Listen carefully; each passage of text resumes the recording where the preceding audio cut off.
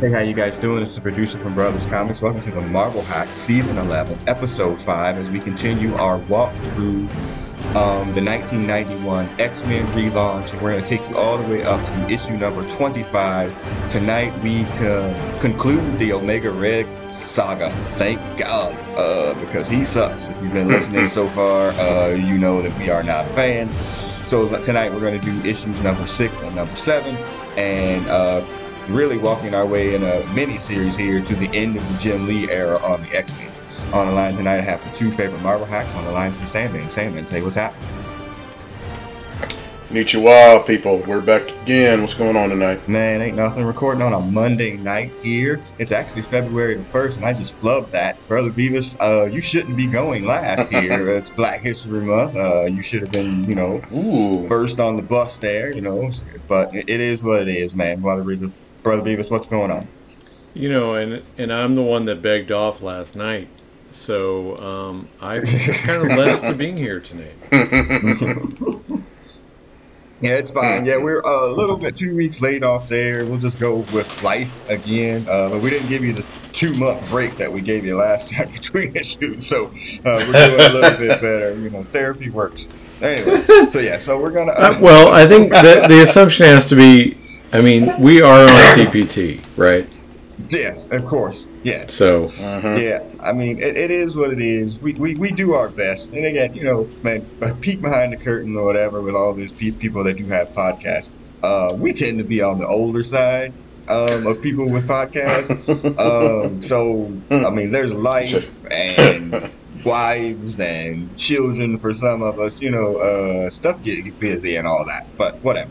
We made some time for y'all tonight, so take about an hour and some change to listen to us talk about these two issues, as well as if you've been watching, and we're going to spoil the hell out of it. Near the end of the podcast, we'll talk about WandaVision and kind of talk about that from the first 4-ish episodes, and then, kind of what our thoughts are moving forward. But anyway, tonight it's, again, the end of the Omega Red saga.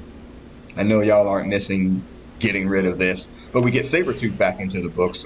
So one of the first things I told you guys on the text chain was like, have your Sabretooth takes ready. So what's your thoughts on the character? He made it into the movies, made it definitely into the cartoon, essentially dressed exactly the same way he is in the damn comic books. They didn't really move much on there. So, Brother Beavis, what's your Sabretooth take? Well, I go back to, my early Sabretooth takes are he was the Iron Fist villain, showed up in the snowbound battle between Iron Fist and Sabretooth. But, his old costume was like the open chest, furry booties and gloves, so, pretty sweet. And for the longest time, that was what he was in the X-Men. He had his primary foray in the... in the Marauders storyline. And then after that, he became just sort of like, it's almost like his importance became like proportional to his mass. Like they put a pump in him, and every time he was in a story, they like pumped him up a little bit to where he became this sort of inflated version of Wolverine.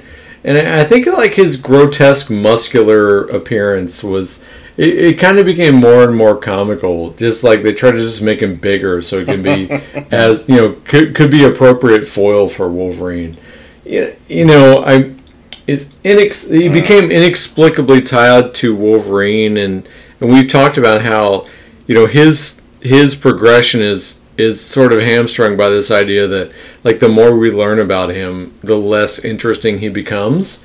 And so the more we learn about him, sometimes that's the more we learn about Sabretooth. And so now we have this character who's like, they want to just have him as this savage that they've almost made more and more of a threat by just inflating him. And then there he is. So he doesn't have, he's developed at the same rate as Wolverine, but his development is just that much less satisfying because we didn't really need Wolverine's development at the same time. So that's my Sabretooth take. Yeah, I mean, they tied everything to him, and they tried to do that storyline where they tried to give him a bit of a more of a backstory, where Graydon Creed was his daddy or whatever. Because they tried that. It just, I mean, for Oh me, man. it just never really worked. And remember when they gave him the adamantium too? Like once they took it from Wolverine, Oh, yeah. instead of giving it back to Wolverine, they gave Didn't they him take it from? Did they take it from Cypher or whatever that guy's name was? Yeah, something. Oh God, yeah. It's just. Oh, so yeah, the plot was they stripped it from Cypher, and then what was it? Wolverine had to become Apocalypse follower, so Sabretooth wouldn't. Yeah. Was that the You storyline? Yeah, you I mean that's some Marvel You're in my Comics head now. Presents stuff, and at that point it's like you got to be a hardcore fan. Yeah, for sure. Yeah, just never really. Beyond did hardcore, anything. yeah. I will say that the movie version, Sandman with what's that then? Well, not Origins, the other one. Or no, was it Origins? Yeah, back to back. I thought that version of Sabretooth, at least for the movies, was pretty cool. The one with Liev Schreiber. Yeah, that's Schreiber the one. played that of Sabretooth. Yeah, I thought you meant Omega Red at first. I was like, what the fuck Hey, was he hold ever in the on. movie? Then I was No. like, oh, Sabretooth. Duh. Yeah, but yeah, they had. It was better than I remember. Thought it would end up being in the movie. I'll say that because I thought I was like, oh, this is going to be awful. But he made a pretty decent real life Wolverine. It's too bad the vehicle they had for that movie was fucking garbage. I mean, garbage. But Sabretooth, you already hit on it. He's such a opposite of Wolverine. He's taller. I mean, obviously in the movie, freaking Hugh Jackman is almost taller than he is. He's such a damn giant. And Wolverine's obviously, 5'2", 5'3", like the size of my mother, or something like that. But yeah, they've always kind of been all over the place with with Sabretooth. It's like they didn't really know what to do with him outside of like, well, let's drop him in on Wolverine and spend 3 months. Yeah. Let's stir it up again. And that's he's a good asshole. I mean, he was with the Marauders, right? Yeah. The Mutant Massacre. So, I mean, there's a moment in his book where he does something real cold blooded. I was kind of like, damn. So yeah, he's a he is the Yeah. he is the villain. Yeah, is it no well, doubt. so- But I you think you, about you bring comic up an interesting point, Sandman. Like the difference between the MCU versions is we have the Tyler Mane, essentially a failed wrestler. Fox, but yeah, I get you. Is Yeah. a failed wrestler is just he's depicting the prototypical tank or mastermind sidekick or whatever, who's in a sense useless, versus the Liev Schreiber version, who's really a good foil until that whole back-to-back shit is just that was. On They top should of have the just fucking, gone back to 3 front Mile Island and Tower. did it, Yeah. and then just settled their business. They should have just like resolved their God. conflict that way and figured out, who was in charge of that relationship, and then just then I feel like there wouldn't have been as much conflict. Yeah. Well, also remember they were brothers in that Maybe. movie as well. So Yeah, they established that really early too. only philosophically. I don't think they were blood Yeah. brothers. yeah, I know, but still, Yeah, I who did. knows? Well, I'll go to my grave saying the first 5 minutes of that movie, I was pretty hyped. Yeah. Where they were doing the time.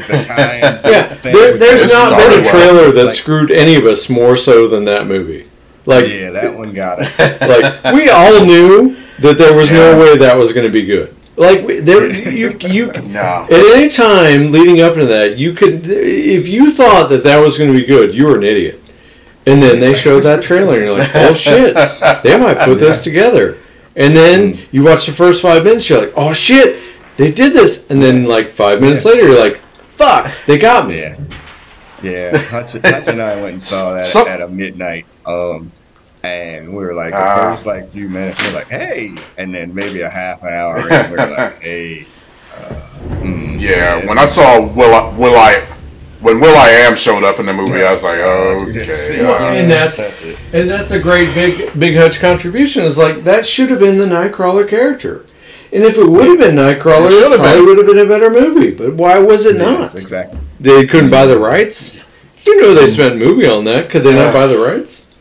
I told you they realized they made that whole ass movie and ain't no black people in it. They're like, oh shit, we gotta put a black person in it. That was the Star Wars special edition. Oh shit. Exactly. Oh shit. We gotta CGI some colored people in the background. It's like, hey, wait, are we allowed to color colored people? Did we do that right? Yeah, you know. Yeah. And they were like, can we get James Earl Jones? Boy. What's he doing right now? Anywho, all right, so yeah, we'll Sabretooth is sprinkled all through here. There's a couple of kind of Claremont-esque. Hey, we're gonna drop this little seed in here, and even though they do drop some seeds in other books that they don't fulfill, they do fulfill this one, Sabretooth and Gambit. We'll talk about that when we get there. My seed, but to son. recap, yeah, exactly. Issues number 4 and 5. We peel the Wolverine onion more and more here. We start to learn more about him that we don't really care about. He gets captured by Fenris and beaten up by Omega Red. He hulked up and made an escape with Maverick, and Maverick comes in and helps him.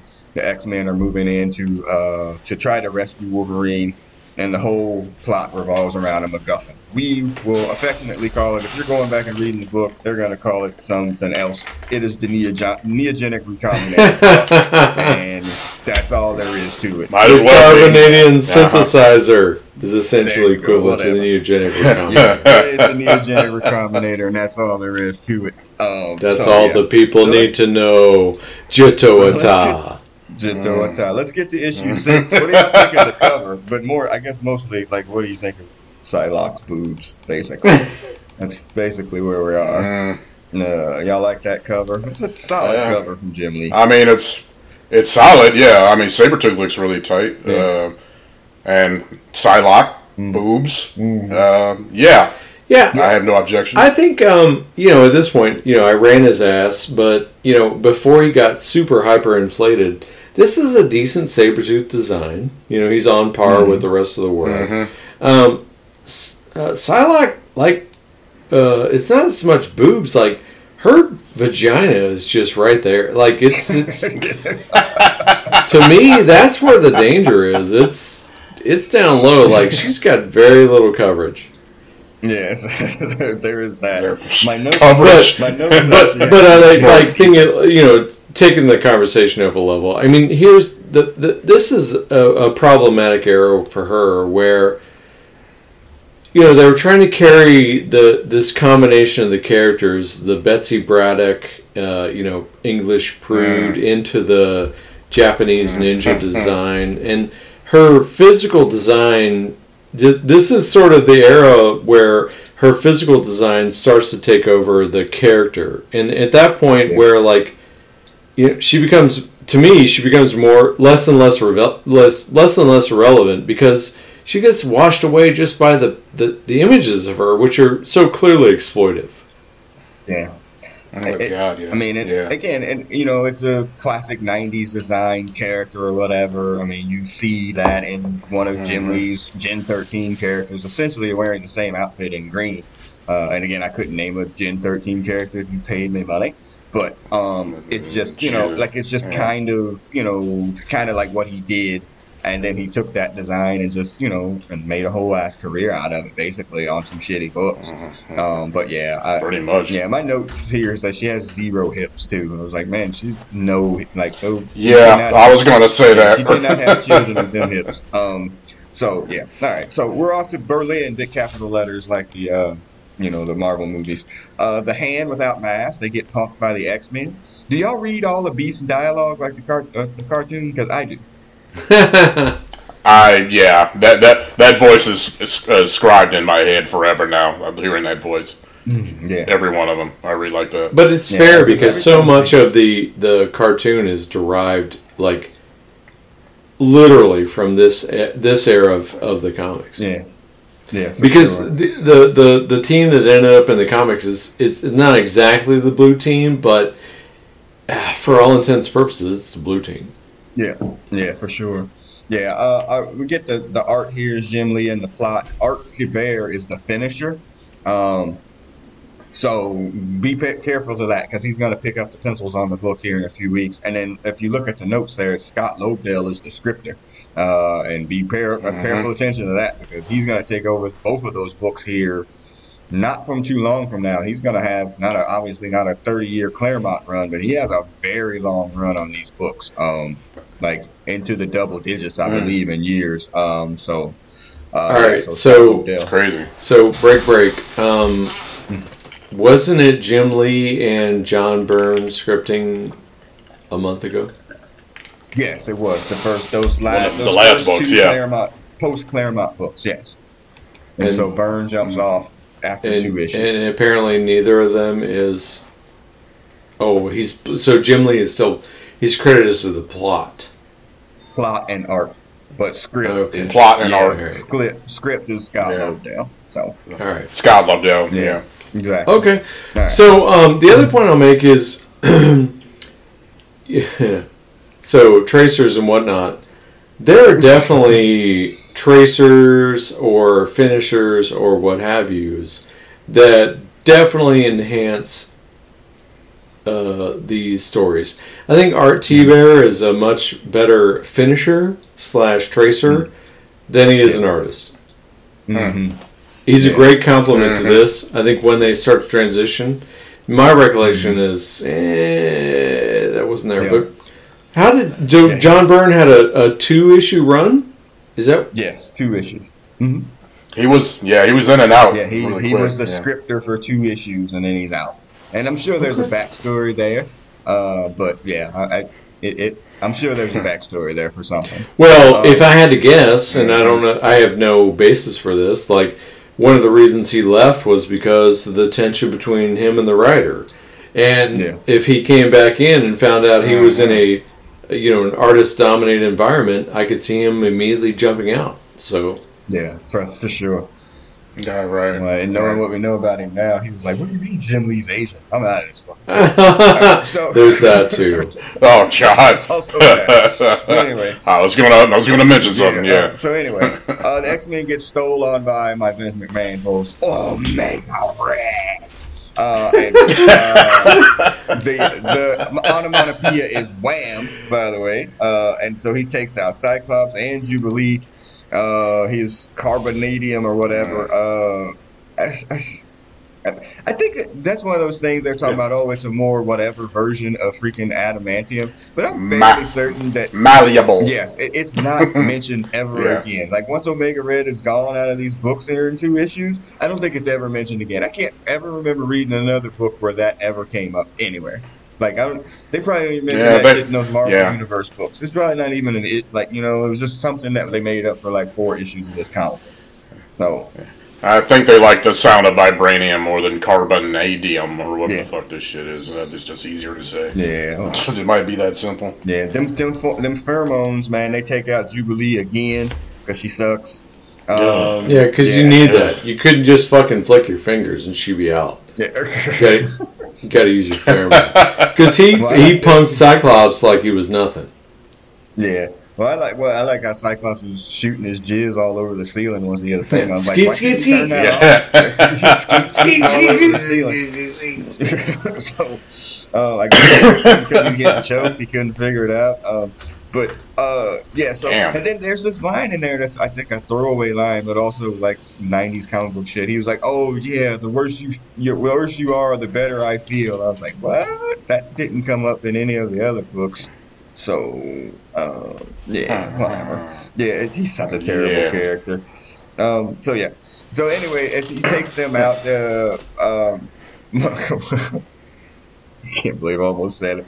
Masahiro Ciampa is out here saying that there's going to be a specialist coming in to find Wolverine. And then as they go to this scene with Maverick as Wolverine, so let's just say it like so they put Masahiro Ciampa's like eyes, like the slantiest eyes and the narrowest of panels at the bottom of the page. Yes, exactly. Okay, you're including, you're being inclusive, but you're not really breaking the stereotypes. So. Yeah. Yeah. And so, since Wolverine got the shit beat out of him, he needs to get this adrenaline shot. And so, my note here says, and again, it's just not a ripoff because one came after the other one, but essentially it's the scene from Pulp Fiction. That Wolverine needs to get this adrenaline shot to get pumped back up or whatever. Like, what's her name? What was that lady's name? Uma Thurman. Was it in the movie? Yeah, what's Poison Ivy. Yeah, that lady. Anyway, well, my note here says, I don't know if we've ever talked about this, at least not with the both of y'all. What do y'all think of that movie? 10 items or less in terms of the word volume here, but that movie's awful. And then people love that movie like it's a really good movie, and that movie sucks ass. I can't stand that movie. I'm not going to say I can't stand it, but it's a mess. I do agree it's kind of crazy. And, how Tarantino, I think people that was one of the first movies you saw with Tarantino as the scenes out of order chronologically, and people that die early show up later and stuff like that. And it's kind of his trick. It's, and he's got the music, always the tropes with the dancing, the music, and the first time I didn't exactly like it. I think I warmed up to it just because of Samuel L. And I just love hearing him scream. So I think that kind of gives it a break with me. But yeah, I won't sit down if it's on to watch it. It's just a movie. Brother Beavis, you tell me you like this. This would be a worse sin than you watching anime. So I'll lead in by saying, like, the one thing I'll say is this idea, like, there's a cult of this is like a clinic of the greatest movie ever, and I'm like, y'all need to pump the brakes. I'm not gonna give it that, right? And there is at no time if I was that if like it was on, I would watch it. And I don't even know that like I guess what I'm going for is like I get why people like it, and so like Samuel was suggesting, like there's aspects of it that I get, and the individual scenes and some of that, but there are Tarantino movies. I generally don't like his style, but I'm the one that I would watch if I was forced to would be Dusk Till Dawn. I was just thinking about that one. Yeah. And so I can't, like, I'm not going to sit here and say there's nothing good about it, but I understand why. I will attest to why it's bad. But I get why people like it, and there are a lot of, like, if you were to say, like, this is what I like about it, like, I could kind of see that. So there's that. I'm going to give it that quasi status, but it's not anything I'm going to gravitate to. And if you force me to, I'm gonna go to a different Tarantino movie. Right. That's what I'm going to say. I've never seen any version of Dusk Till Dawn outside of the Salma Hayek scene. So Dusk Till Dawn is two completely different movies. There's the first part much different. Is this. In fact, when I watched Dusk Till Dawn, I'm like, I want to see the first part of that movie continue, because it goes from this completely like suspenseful, like almost Hitchcockian / Rob Zombie-esque, just total fucked up world, and then it switches into just nonsense. It takes a major left turn. Yeah, and you kind of like, what the fuck, really? And both sides are appreciable, but I would love to have seen how the first part of that movie would have concluded if it had just stayed closer to the vein of the first part. Yeah, I think Inglourious Bastards is actually a better movie than Pulp Fiction. I don't know if y'all have seen either. The World War II one. Yeah, seen that too? Anything I don't know. Yeah, I don't mess with anything. Yeah, no. No. I guess All right. I mean, from your perspective, producer, I would say like I approach any of his material with a healthy degree of skepticism, and nothing's going to change that. But if you can get through any of them, Yeah. there's something within all of them. That's what I'll say. Hero. This is Hero Academia all over again. Well, we don't want to completely hijack that. I think it's a totally different arc. But I mean, he's interesting. Tarantino's an interesting person because his Venn diagram overlaps ours. Whether or not you want to hear that or not, I don't. But his appreciation is it's going to come from a different perspective. I understand. I just can't get over it. And I want to share the story about when I saw that movie too, because it's like a whole weird other story too. But because I don't want the podcast to go on long. But if y'all remind me at the end, I'll tell it. All right. So back to this. I mean, what the fuck else we gonna do? We're online. Just hit it. Tell it. I'm gonna tell it at the end. All right. So, Okay. The adrenaline shot sends Wolverine back into his past. We rewind, and it's Creed, Maverick, and Wolverine. They're trying to get out with the Neogenic Recombinator. They have the Heather Hudson chick with them. They're like, all right, we're at the top of this building. How are we going to escape? They're like, all right, we're going to have to jump off, use our suits to impact, brace for the impact or whatever. They're like, all right, cool. And Sabretooth's like, oh yeah, let's kill this bitch. And he kills the Heather Hudson. Oh, bloody! Yeah, that's good. Yeah, the onomatopoeia there is stop, stop, stop, as he blasts. Stop. Yeah, into to the death or whatever. Wolverine goes all mad about that. Anyway. So they do that, and then for whatever reason, we cut to Mojo World. We're gonna spend no time on this. Thank you, thank God. They went off to Mojo World. They're there, and there's a little bit of battle with Dazzler. We're skipping over this because none of us care, and then they make like an escape, like out of whatever. But no, we just refuse. I'm sorry. I refuse to deal with any of this crap. So, yeah. So anyway, but that does remind me, as we talk about, freaking lower tiered X-Men or whatever, there's this new thing going on with the X-Men to vote in a new member online or whatever. And a whole bunch of, like, if you see the thing, it's a whole bunch of 2.5 priority X-Men that you can vote for.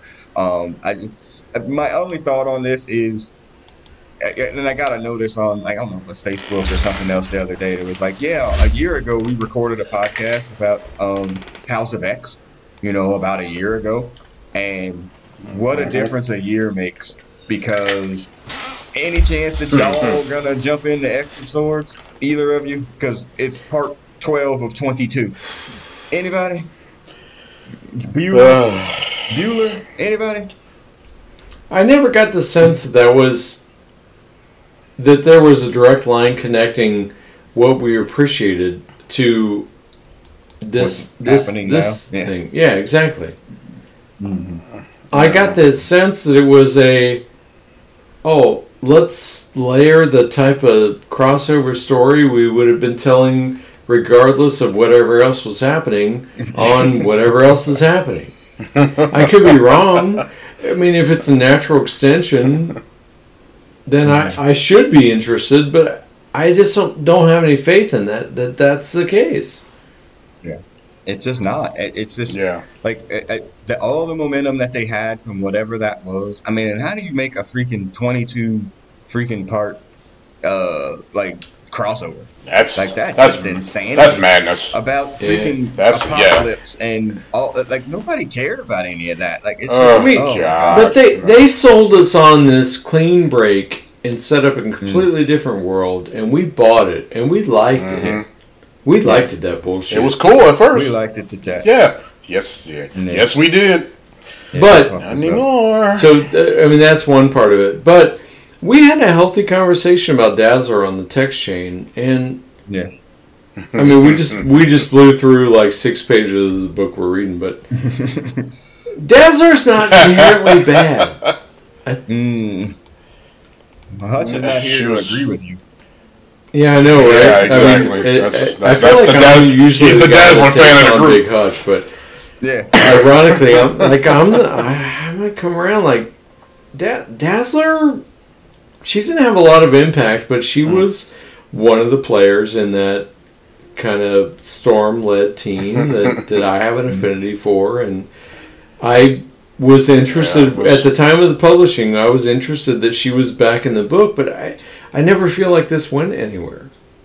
Yeah. They teased the fact that she had a baby, but I don't even know if that didn't get played out.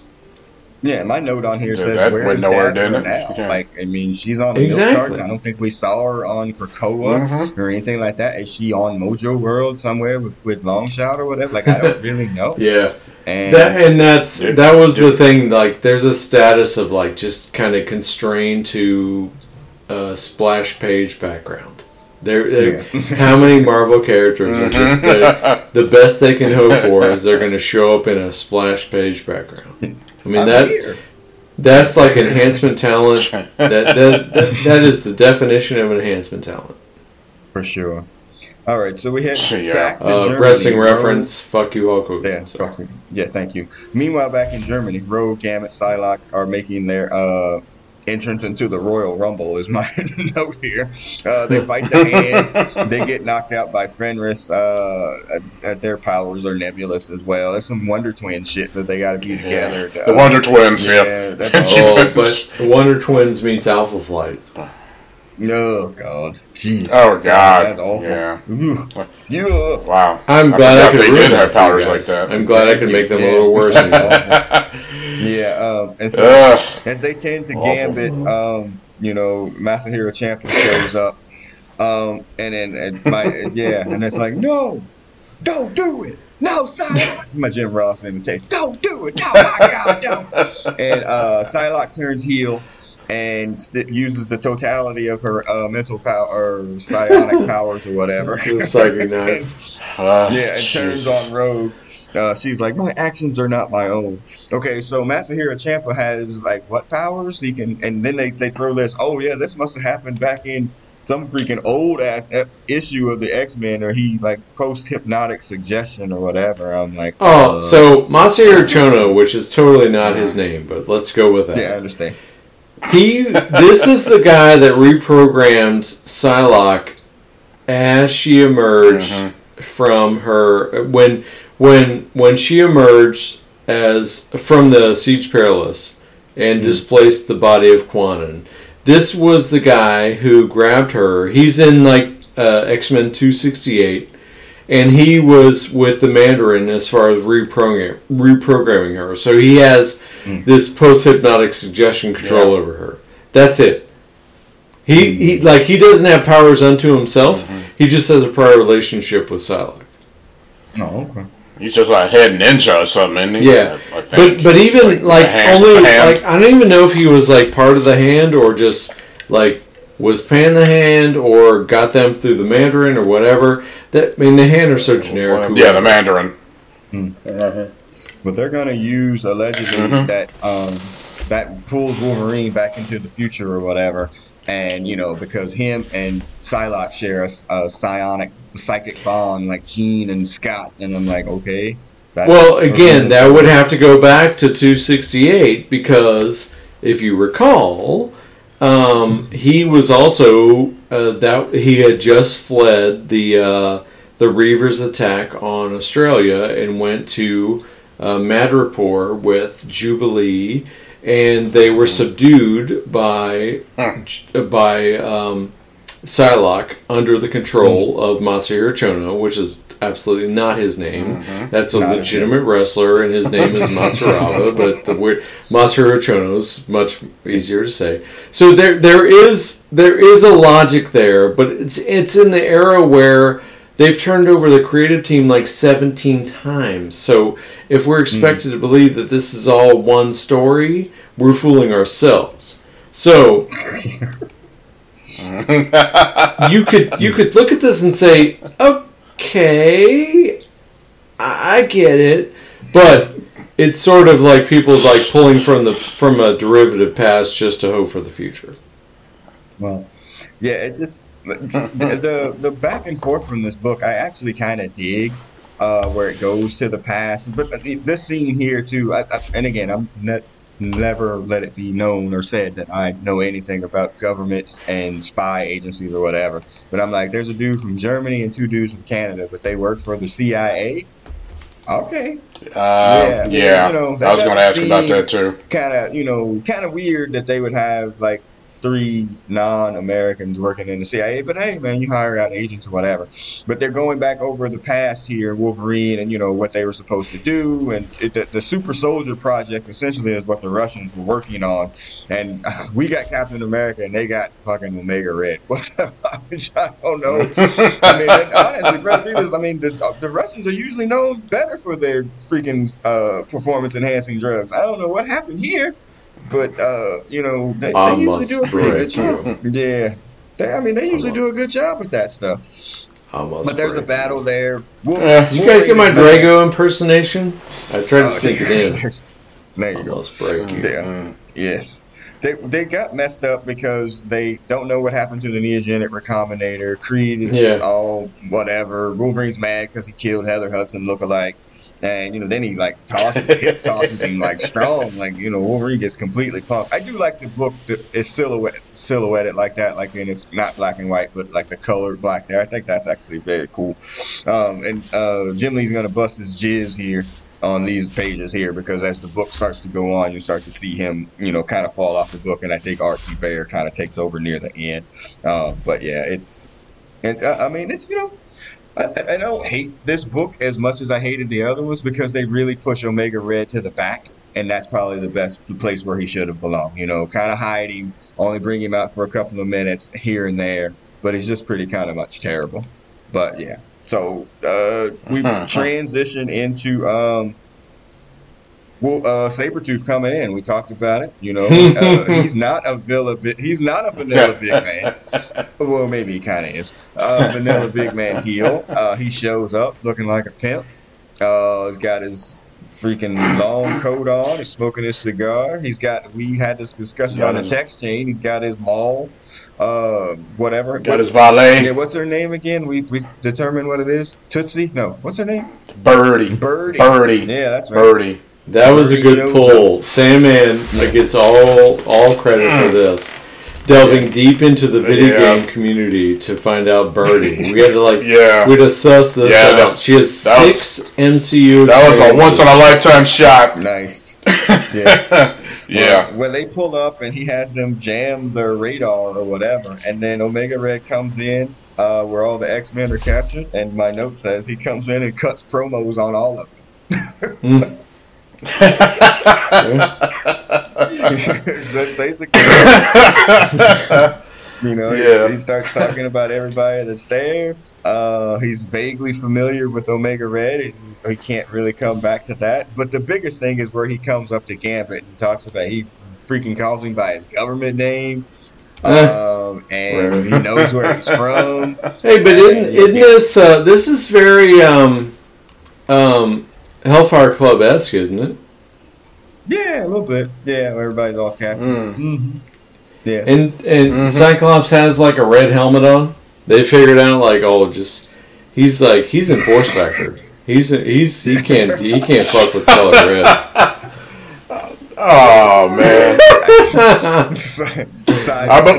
I believe it was the number 9, but who's I had to explain the Force Factor references in the podcast to my daughter the other day. I wish I had been there for that. Oh my god! Oh man!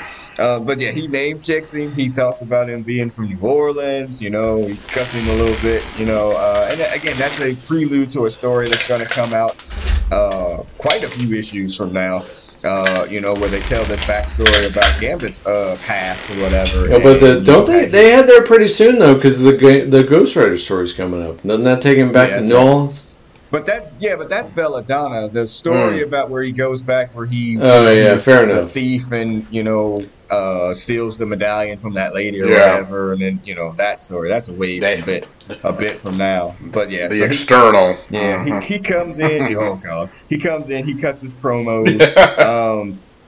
And so so they what's it? So, oh yeah, so yeah, the bear arcs are starting to come up here. So yeah, so there's that. Wolverine is, about to get captured or about to see this big fight. And like, oh, okay, we're gonna see Wolverine and Sabretooth battle it out. They kind of recreate the cover shot there with Sabretooth and Psylocke. Psylocke's And vagina. yeah, and you could tell this the art has definitely taken a turn there on that page where you see them, hiya kid remark. And then, they fight off screen, there's a little bit of blood, and then we get to this line which will become important later on. Like, nobody told me the kid was out of sorts, practically keeled over before I had a chance to bruise him. Yeah, remember that because it'll keep coming up. And so and they get there. The Fenris twins are happy, and that's pretty neat. And we're actually, good. That part of it, I thought that was pretty neat. Spoiler alert before we get to that, but yeah, I mean that's basically it. I mean, and again, the art turned at the end. It again, it's not a bad book, and again, the conclusion isn't terrible. It's just that you built up this character Omega Red to be something that he's not, which is good. Like he's just not good. And so, when anything that was going to come from there is going to, make, kind of going to be shitty. So we go into issue number 7. Yeah. We go into issue number 7. Yeah.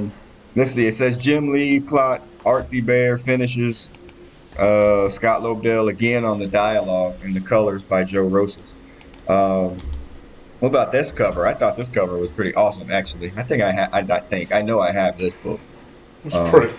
Yeah, it's pretty good. The Wolverine Omega Red split face. Omega Red. Yeah. Yep.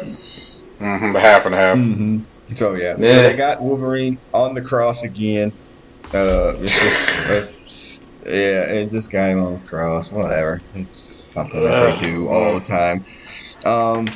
So let's see. They are. My note says they are mind fucking him, trying to find out where the Neogenic Recombinator is. Yeah, I mean this is like 268 again, and I switched to the next page. Yeah, Psylocke got some issues. Yeah, there's no ass thing. It's just it's not good. I mean, we try and be enlightened and all that, but yeah. Yeah, she can't. Yeah, that's inexcusable. It's just bad. I think it was. Yeah, she has a very long back. It's just bad. Like, how do you have no ass and a thong? Like, how does that work? Like, the point of the thong was to enhance the booty. Hey, yo, look at this. Wait, what? Look at what? Yeah, it's just not good. You're back? You're back. It's just bad. The Fenris bitch is like, that's why I get this boob window, bitch. I mean, I need she's rocking the Power Girl. Yeah. Only it's a triangle. Yeah. Okay. Show what you got, bitch. Don't need to put no thong on no ass. What? Chances are she's missing tail too. That's why they draw her from the front. They reveal here that the reason that they need the Geogenic Recombinator for Omega Red is that it can negate his death factor. So his death factor. That's the MacGuffin. Sure, okay, whatever.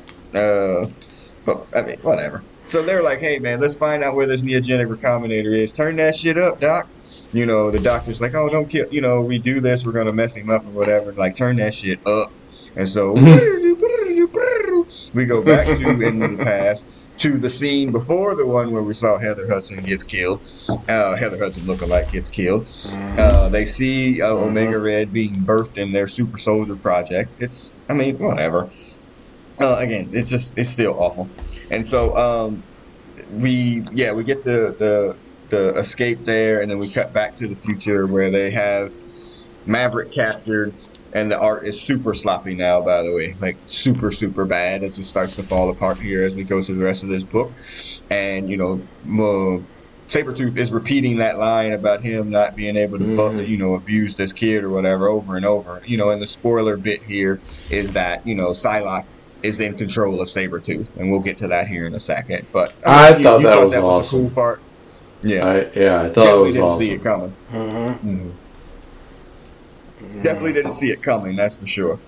But back in the future or whatever, we see that, and then we see that Wolverine, once Heather Hudson lookalike got shot and killed, and they jumped off the building as they were into the. They jumped off a building. I thought they landed on the ground with their super suits. Now they're in the water. Did I miss something there? I don't know what happened there. Did I miss something? Well, I thought they were jumping. And Sabretooth is carrying the woman he shot, right? That's wait. I don't What's know. your water What the hell? confusion? Where are you?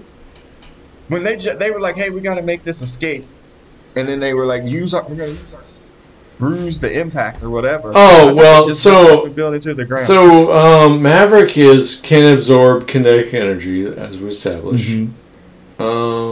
No, but I think they all just. I think she was fucked. Yeah. But how did they get in the water? Though? How did they get in the water? Where's the water? They're in the water right now. What and page? and the panel where Wolverine is on the cross, so they're in the background in the flashback. Yeah, I don't know what page this is. Yeah, it's fake Heather Hudson.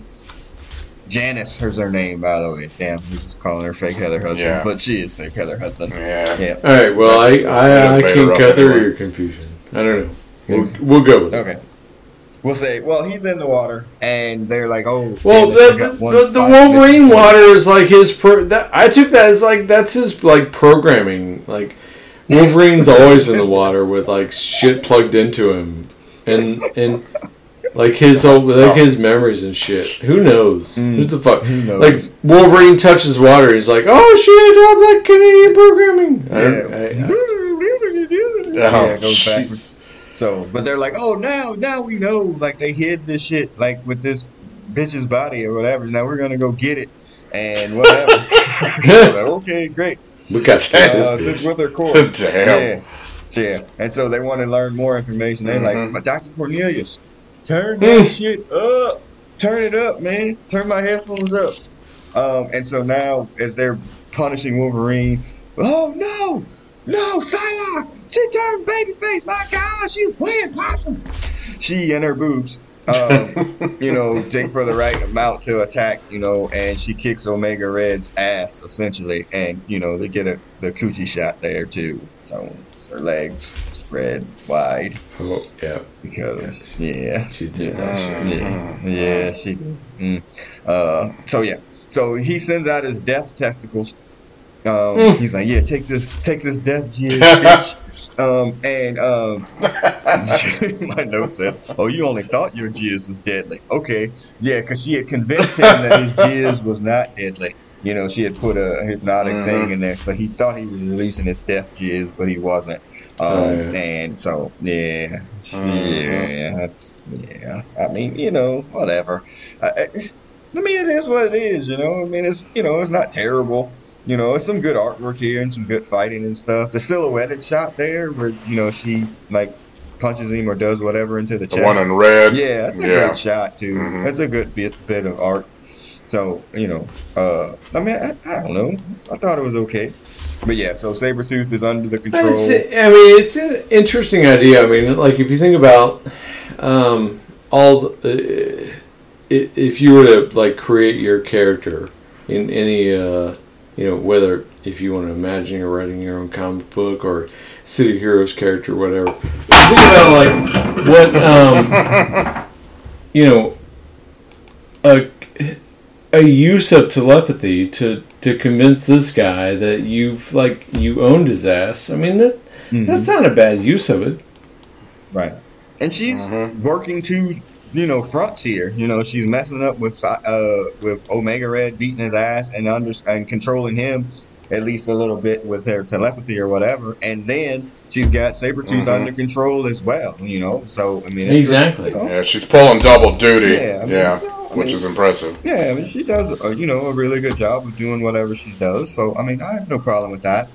Maverick is interrogating people, but essentially just killing them. Like, hey, I'm going to ask you a question. No, blah, blah, blah, blah, blah, blah, blah, blah. It's the onomatopoeia. He's like, all right, next person. Who's going to answer my questions?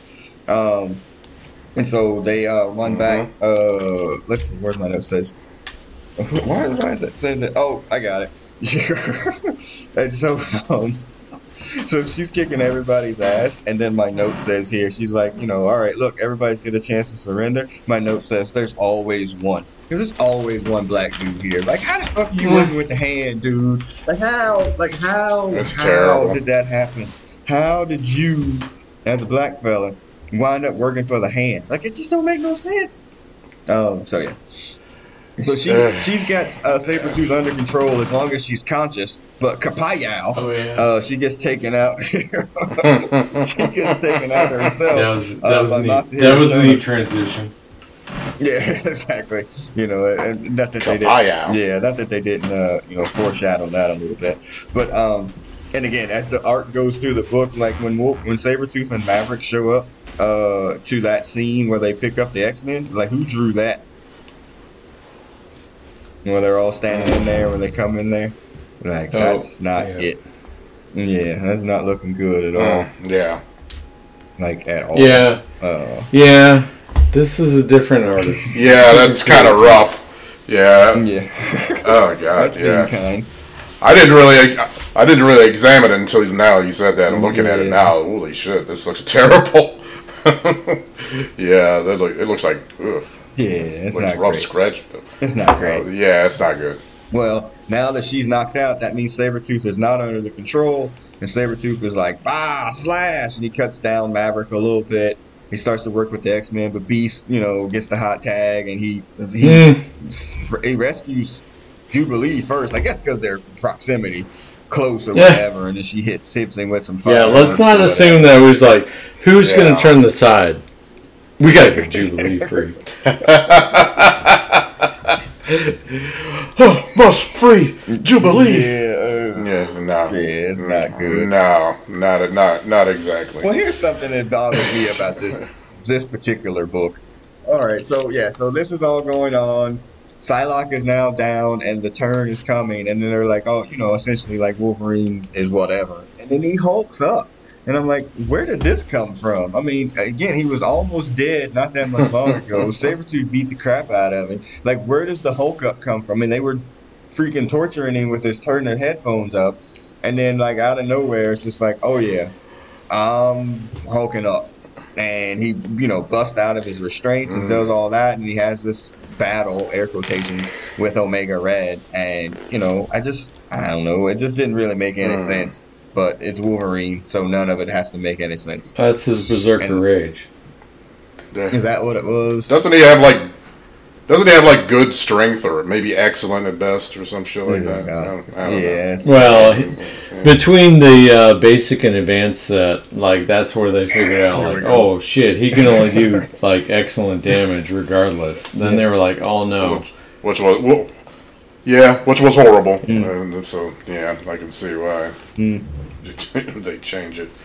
Okay. Well, so Sabretooth gets attacked. They freed the X-Men. We get to stare at the camera shot. There's Beast snarling, because whenever they stare at the camera shot, he's always snarling. He's going to do that. Yeah, he's going to do that. And then, we have, you can almost hear the music of the cartoon in the background. So we have the battle, so everybody's, there's the fight, Wolverine, Gambit's charging cards, Rogue is punching people and body slamming people. Again, who did the art on these books? Because it certainly wasn't Jim Lee. It just keeps going through. I mean, as Hutch and I appropriately called it, there's some stunt cock art here. And then, as Rogue's beating his ass, he wants to fight back, and Masahiro Chono's like, hey, don't spread your death jizz here, we're going to kill all of us. We're trying to get your death jizz on everybody. Yeah. My note in here says, like, this is like a Nitro run-in, like, back in the day. Like, everybody just starts coming out at the end, and it just doesn't matter. Like, it's just a run-in. Like, no, whose music is that? Now, by God, he's coming out, too. So, yeah. As if that wasn't enough, and then they make the escape on the ropes, Brother Beavis, unto their plane. Make their escape. Yeah. It feels like they're trying to leave enough pages to get into the story we don't care about. Yeah. They have to pay for it. Which is definitely not Jim Lee art. No, definitely not. And we're going to blow through this too. Long shot's been captured. No one cares. All right, next. No. So then, as we start to wrap up this particular book or here or whatever, Mavericks, and it's like, hey, man, I'm going to talk to the Germans. This is still at West Germany time. Like, I don't think we had a unified Germany at this point, did we? Did the wall come down in 1991? Is it up? The wall was still up. Yeah. What, wasn't that when Clinton was in office? Was it? I think. I don't even know. I don't remember. But anyway. I don't remember. So, yeah, so he's smoothing things out or whatever. And then, we get this scene where Logan, I mean, we've been getting it for years now. He's like, hey, I got to go tie up some loose ends. I don't want to go, y'all. I don't want y'all involved in it. It's like him and Cyclops' relationship isn't shitty that they're going to turn it into later on or whatever. It's just whatever. Bah. Anyway, so Masahiro Chono and them go dig up a dead body to go find the neogenic recombinator. But then somehow, my God, how did he do it? Wolverine is the Undertaker. Okay, so the Undertaker. So you really have to suspend your disbelief here. Is that he said, Wolverine was like, all right, I'm going to trap him. I'm going to bury myself in the ground. Oh, yeah. In the coffin. In the coffin. Or a coffin. I mean, right? Seriously, like, really? Like, how did that work? Mole help him out? I have no idea. The real problem we have here is you've completely missed the opportunity to narrate this in the Vince McMahon voice. Yeah. He's not dead. My God. Yeah. So. Or the Percy Pringle voice. So either way. Yeah. Oh, my Undertaker! You want the carbonadium synthesizer, but you must face the Undertaker! But he will make you rest in peace. Yeah. So there's some nice, terrible. Awful, terrible, not in any way recommendable language that this could be translated to. But I think the point we're trying to make is it's trash. It is trash at the end.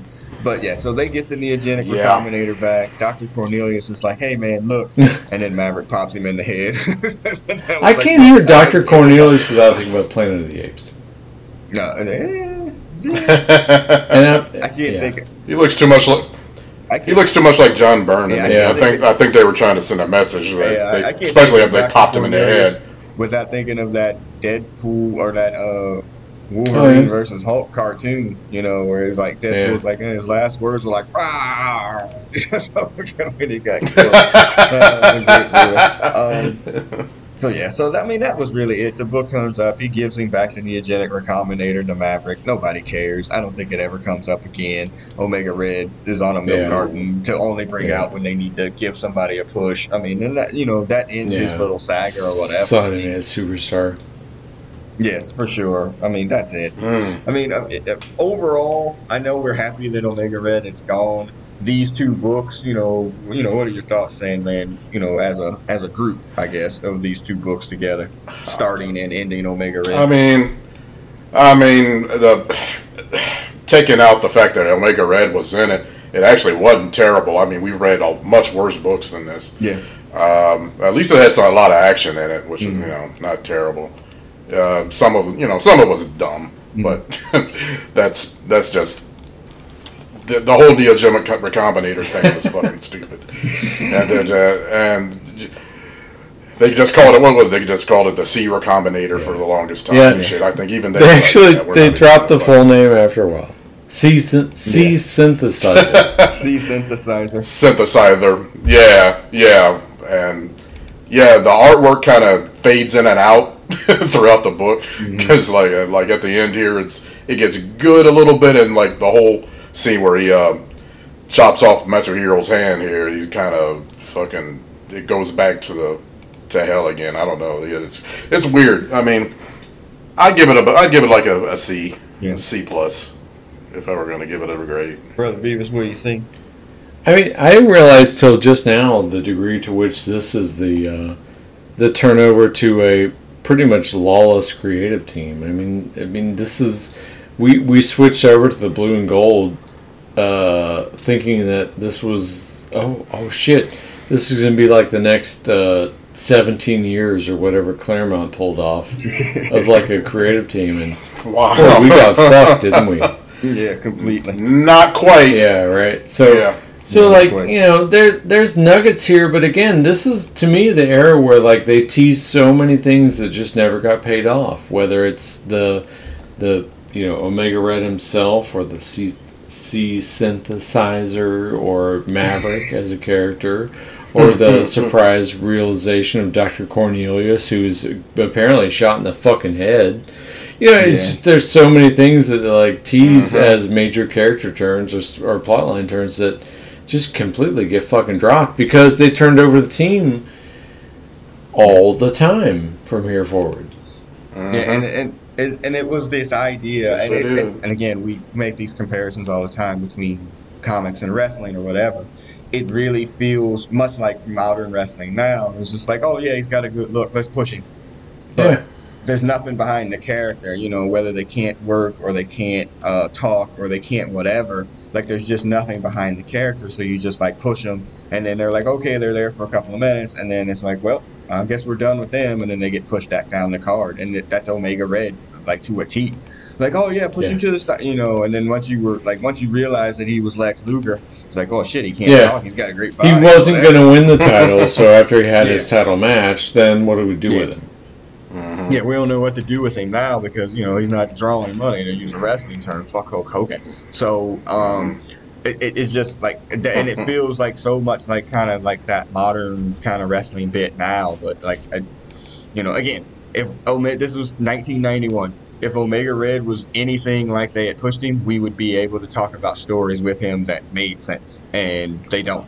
That includes the Fenris twins. That includes Masahiro Chono. So they wasted 4 issues on all of those people that have essentially nothing to do with the books or anything now. So it is what it is. All right, cool.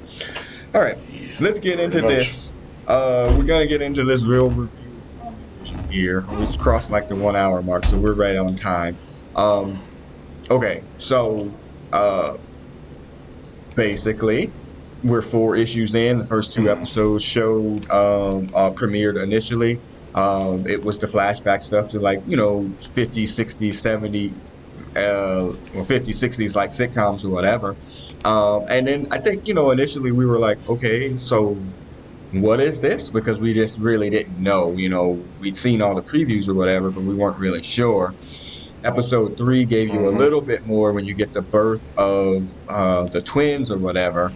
And then, you know, and the expulsion of, which we will now, you know as Monica Rambeau, when she gets expelled from Westview or whatever, you know, and a heel turn essentially by Wanda when she starts, you know, singing in Sokovian to her kids, you know, after she name checks Ultron. So before we even get to episode 4, which is probably like the bigger one, you know, what were your thoughts initially on the first, you know, 2 or 3 episodes, Brother Beavis? I know you said, no, they should have showed the first 3 first and then episode 4, but, you know, building anticipation. Yeah, I thought that,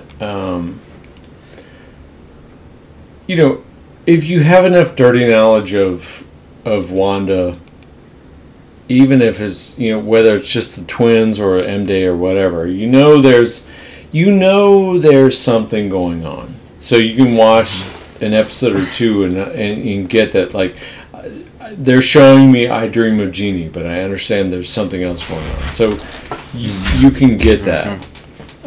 So I can watch the first 2 and say, okay, and there's that little glimmer of, you know, the beekeeper comes out, and it's like, okay, so somebody's doing something to Wanda. But then, with episode 3, there's clearly a shift at the end where it's like, oh no, Wanda's doing something to the rest of the world. So that was the thing that just completely fucking baffles me.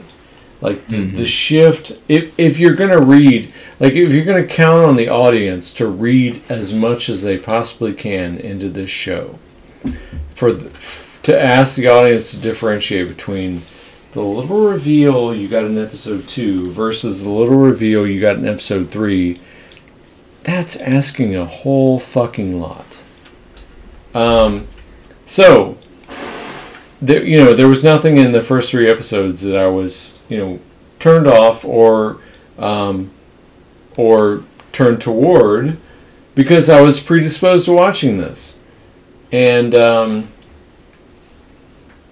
so, in regard to episode 3, or 2 through 3, I was mildly intrigued, and I'm picking up the subtle hints they're leaving for me. Mm-hmm. And then I will stand here and wait till you ask me about the next episode. Okay. Saying, man, what did you think of the first 3 essential episodes? Essentially, those 3 episodes. As a screwball kind of parody of a 50s, 60s, now 70s, I guess we're up to comedy, it actually kind of works on its own. I mean, some of the stupid jokes actually work for that era of comedy they were doing. I mean, it was very much like Dick Van Dyke, Bewitched, whatever we want to call it. I mean, there was a lot of difference, I thought, and I was like, wow, this actually kind of works on a show within a show. Obviously there's a little bit of a mystery creeping in, a little more first episode, a little second, a little more, so there's something going on, and by the third it's like, okay, well, if you're not immersed in the history of Wanda and Vision, you don't know exactly what the hell's going on. So you're kind of like, by the third, it's like, well, I know this is not what it appears to be. It's something else, but I still have no idea. That beekeeper scene definitely will kind of like, okay, what is this? I really don't know what's happening now. And then obviously the fourth, I guess, what we're going to talk about. Yeah. And so when we do get into episode 4 here, and again, like I guess the idea is like, okay, y'all are telling a story, but we don't really know what world we're living in here. And you have these little bit of hints, and, online or whatever, people are like, hey, these people appeared on Agents of S.H.I.E.L.D. There's some Agents of S.H.I.E.L.D. references or whatever. So now they're tying worlds together that they, sort of acknowledge that they sort of existed in the same kind of breath. But they also, not having that overt, like, hey, these worlds are completely tied together. Go ahead. Wait, what are the Agents of S.H.I.E.L.D. references? I guess the little I don't want to say he's an Hispanic dude. The guy that works in the office with Vision in episode 1. Oh, the little short dark haired dude. He's been on that show. The mailman's on that show. Like, there's things there, and then I guess the bigger one, and again, I didn't watch Agents of S.H.I.E.L.D., obviously, but I guess when Coulson comes back or whatever, there's a reference to, like, the blue soap that they had the commercial for Hydra. And he's like, they use that mind control, they use that blue soap as mind control on everybody over there. They're dropping references that, again, if you didn't watch Agents of S.H.I.E.L.D., even I didn't, I'm having to go on the internet to figure out. Well, I watched it, but there's that's a degree of, like, come on now. Which is fine. What? Yeah, no, I'm sure it is, but, I mean, come on now. How much attention are you paying right here? Like, right? Like, I'm trying to help you out, but you can only go so many levels deep on me. So when they do, they throw it fully back into the MCU. There, we wake up. Oh wait, no, okay, no. Rambo. Go ahead. Yeah, so level 4 or episode 4 is yes. This is a different show now. Yeah, completely.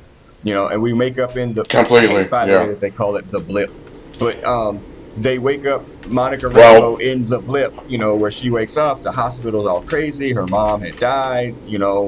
And they fully throw you right into in the aftermath of the snap from Thanos, and or after Endgame or whatever, where they come back. And, it's like, holy crap, we're right in the middle of essentially the last thing that we remember, not counting Spider-Man or whatever. We're back where we started. And now it's just like, oh, wow. And then they give you so much. Like within the first 10 minutes, you get that and Sword. And I mean, you get so much. And so Sandman, I was like texting real time when I was watching this.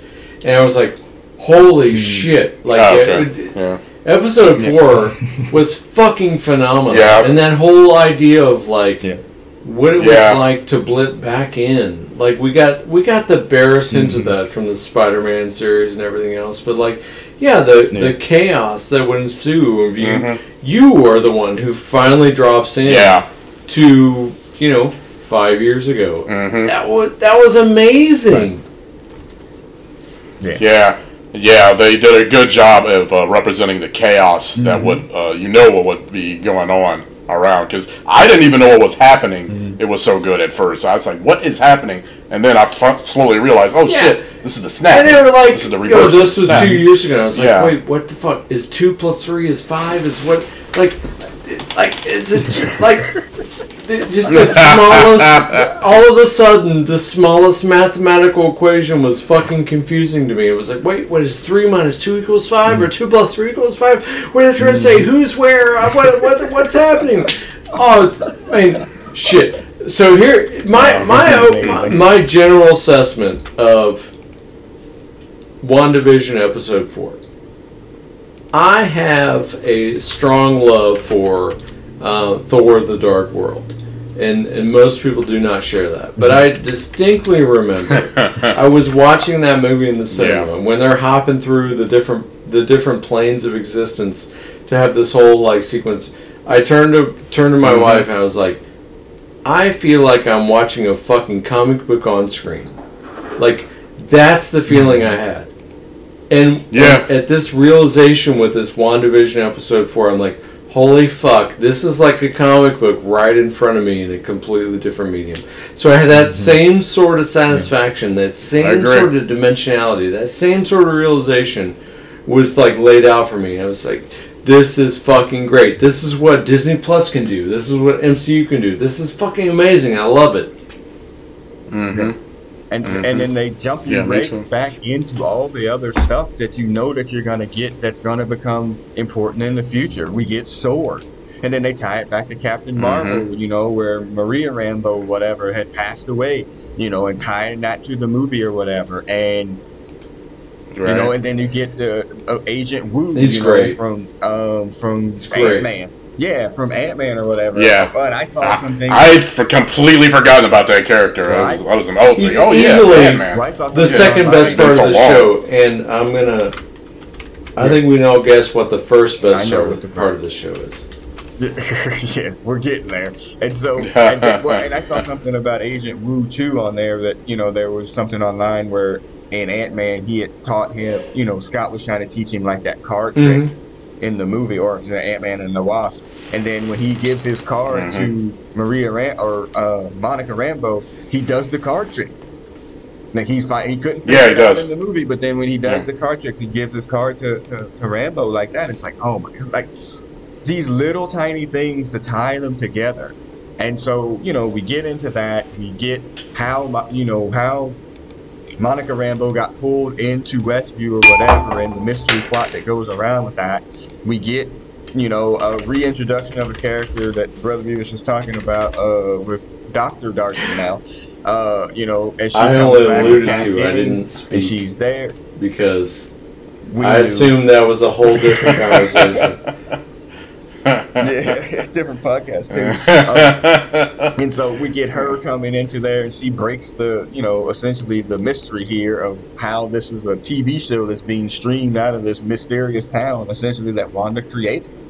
And they go back and tell this story about how we wind up seeing Monica getting kicked out of there at the end of episode 3, and seeing her at the beginning of episode 4, or at the end of episode 4, how she got booted out. And she goes, it's Wanda. It's all Wanda. And, and that's we cut and roll credits for episode 4. It was amazing. Like, I'm just like, how you're fully invested at this point in time. Like, you might not have been, like, fully invested before because you weren't sure what you were watching. But I don't know how you could be an MCU fan and not watch that episode there and be like, me personally, damn, I wish I could binge all of this shit. Like now I gotta wait like until next Friday. Yeah. That's freaking, they got you. That's how. Okay, now. Yeah. Everything you said. Keep wanting more. Yeah. But you constructed you put together a poorly constructed series. You made us wait 4 episodes into a 9-part series to have any idea what was going on if I hadn't already read if I had no other idea of the Scarlet Witch and Vision story and the twins and all that stuff. Right. And the fact that when they debuted it, like, so they gave the critics the first 3 episodes, which is, which gets us to the point where we start to have the first inkling that Wanda's in charge here. She's not a victim, but she's actually sort of manipulating, she's controlling this environment, which I think, is a key point of the story. But the fact that Netflix gave us 2 episodes where it's like, all right, here you go. I don't know what the fuck this show is about. I kind of have an inkling only because I know what it is. But, right. Yeah, I don't know. I think the launch is fucked up. But then, episode 4 is fucking phenomenal. But I reject the idea that you had to be like a a smark or whatever to get to this point and stick through it. I think you have to put some of the onus back on the creative team to say, look, you had 9 tries. And you were willing to fire 3 shots in the air before you gave us the storyline. Yeah, that's on you. And again, you could give the fan service argument, like oh, this is fan service because essentially nobody's gonna be watching this show just randomly. Bob and Jim aren't gonna gonna come up on it like, hey honey, what do you want to watch tonight? Well, let's watch it. Yeah. Nobody's gonna do that. You know what I mean? So I think there's the built-in hey, I know you're gonna watch this shit. You're gonna take this fucking shit, whatever I give to you, and then when you finally feel like you're just so frustrated, like, man, this is some dumb shit, they hit you with episode 4, and now you're back on track. And you know what? I was off the track for a while, but now I'm fully smoking that glass dick. So, I'm pretty sure they did that on purpose. Yeah. They kind of like Beavis said, they fired the shots in the air 3 times to the point where you're like, what the fuck is this? What's going on? To the point where you're about to leave for some, for people that have literally no idea what's going to happen. Right. And then they pull you back in with the 4th episode. The MCU, that you love, if you're a fan, and they're like, oh, well, this is what I wanted to see, and now you're gonna well, how is this tying into this? Oh, I see. She's doing this herself, and so now you have to come back and see what happens. So you could say it's probably kind of genius. Yeah, and we'll save our future projections for future episodes or whatever, because I think there's a whole lot tied into this and what the MCU is going to look like moving forward, as well as the movies that they have coming out, because this movie is directly tied into the Doctor Strange movie, because now obviously they're opening up multiverses, and I think Spider-Man is doing the same thing as well, at that idea that there's multiple versions of everything going on, which could, in the worst and terrible hands, it could turn into an absolute shit show, i.e. all the shows on Sony, DC's Sony. TV. Hey, I want to put a marker down. In the same way that I predicted that Black Panther would die during Infinity War, no big deal. Easy. yeah. No, here's my prediction. I think I'm gonna throw this out. I have no basis to believe this will happen, but I think, because so much of the WandaVision series we've had is compensating for her loss, right? She's lost her brother. She's lost her husband, or her perceived husband, or whatever. I'm going to say that instead of coming out and saying no more mutants, she's going to come out with some semblance of, I don't want to be alone.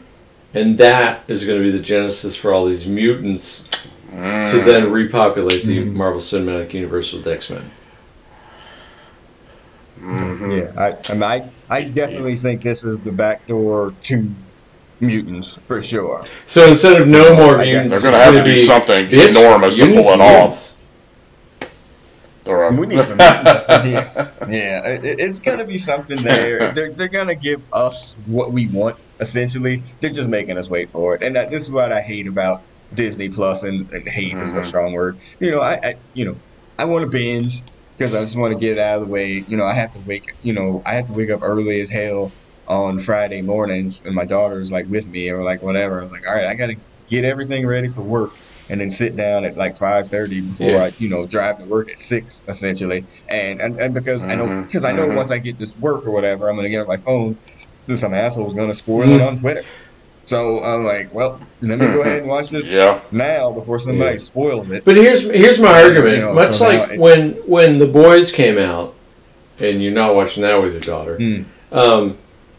The first teaser episodes, it was this general sense of unease, and then the reveal of Stormfront. That's what I'm saying. Like with this episode, we had this general sense of unease, and then the reveal that it's probably not being done to Wanda, but it's actually Wanda doing. And that's the thing is I watched the first 2 episodes. Like that's fine. I'm into it. It's stylistically interesting because of the sitcom nature, whatever. I know there's more to the story, but I'm willing to watch another one. But the first 2 episodes did nothing to grab me in that I had not already been grabbed. The 3rd episode now teases the plot. I think from episode 1 through 3, that's the perfect teaser for the show that we're now watching. Right. Yeah. Yeah. I mean, again, you wonder, who makes those decisions about what to do and whatever. I'm sure this has all been test screened to a whole bunch of people. You know what I mean? Like dumb fuckers. They knew what they were doing. Yeah, maybe, but they probably tested it with freaking Harry Knowles or whatever. Is that dude still alive? Justice League crowd. Well, I can't wait till the podcast we do for the after. We need to fucking live stream that. We need to MC 2000. Yeah. Oh my god. Oh my god. There's not enough. We need a live stream. We seriously we need to live stream that. With us. Oh, absolutely. Yeah, you gotta have much for that. Because he likes that bullshit. Right. So we'll... no excuse. He kind of does. So we'll kind of keep these on the back end of this podcast. We had talked about, behind the scenes or whatever, like kind of broadcasting about the show in and of itself on a separate podcast. And after seeing the first 2 episodes, it was like, maybe not. Now it's just like, oh, maybe we should talk about this, but we'll kind of, play it by ear and see where it goes. But we're way thumbs up if you're in the MCU and Marvel or whatever. Now's the time to jump in before it gets too far gone. You can deal what you can with the first 2 episodes. If episode 3 will put you in a different spot, and then episode 4 is going to take you over the edge, and you're like, all right, now's the time. I'm ready. Let's get on. Let's get it on. Yeah, but we're only way thumbs up because we're like total Marvel hacks, and we're not at all objective about comic book properties. Yeah. We are conditioned to love this shit. Okay, no, maybe not, because if there was 4 of that shit and was next week and they was on Three's Company doing some shit with the Ropers, motherfucker, you wouldn't have been down with it. We'll knock on them doors. Neither would I, and I love Three's Company. Yeah, and I love Three's Company. So, and I don't think there is a limit for all of us, including. Well, again, you have 9 shots, right? So they shot 3 bullets in the air to tell the story they're trying to tell. Yeah. I think they could have shot it with 1 less. That's all I'm saying. Well, shouts out to MCU or Disney Plus for learning that even doing 9 episodes at 26 minutes an episode is much better than doing 12 episodes at 50 minutes an episode like they did on Netflix. It was way too much. Yeah. It killed it. Yeah, you couldn't keep the momentum going. The stories kind of petered out or whatever. And you know what? Let's keep it brief. Yeah. Let's keep it brief. Let's keep them episodes short. And like learning from whatever Netflix or whoever was doing that, and learning from that is chef's kiss. Thank you. All right, so that's going to wrap up episode 5 for the Marvel Hacks for season 11. Remember, you can find this podcast on SoundCloud, iTunes, Stitcher, Google Play, rate, review, subscribe, all of those types of things. No video this week. That's just a technical issue. So good to know. Good to go. We'll try to be back next week at a normal time or whatever. We got the Super Bowl this coming weekend. I know Hutch isn't here. But anybody want to just give their team prediction, no scores? I'm going Chiefs just because I hate Tom Brady. Chiefs just because I think they just have the better offense, and the NFL is an offensive league, period. Chiefs will win. Brother Beavis. I just say, like, so I found myself in an interesting position after the first week of the playoffs where, like, I had fans of every single team still in the AFC, and I didn't like every single team in the NFC. So in general, I will pull for the AFC, the Chiefs fans. I have a friend who's a Chiefs fan, and I will celebrate with them if the Chiefs win again. But at that point, the Chiefs are becoming a dynasty, which was one of the primary reasons to hate the Patriots, which we strongly associate with Tom Brady. Yeah, and so the idea that Patriots. Tom Brady might win separate from Bill Belichick, who I don't hate, and I've come to understand that I hate Tom Brady less than I hate Aaron Rodgers. So I have these conflicted feelings. Yeah. Like in general, I root for the Chiefs, but I'm not going to be crushed if Brady wins. I don't know. Yeah. It's all fucked up. I'm not going to watch. I don't care. I'm so conflicted that I don't care enough that I'm not going to spend the 3 hours. So fuck them. Yeah, and I'm rooting for Bane. Yeah. I'm hoping Bane. Actually, I was rooting for Bane in the NFC Championship game. To show up and fucking collapse that stadium. Nice. But that didn't happen, so now I'll fuck him. Nice. Oh, damn. X-Men the animated series is starting to play us out again. I'm the producer of this podcast, and I'm signing off. We have a Bane endorsement on the Marvel Hacks, by the way. So yeah, Brother Beavis, go ahead and sign off since you did that already. I will see you next week. I was born in darkness. I was born in my head.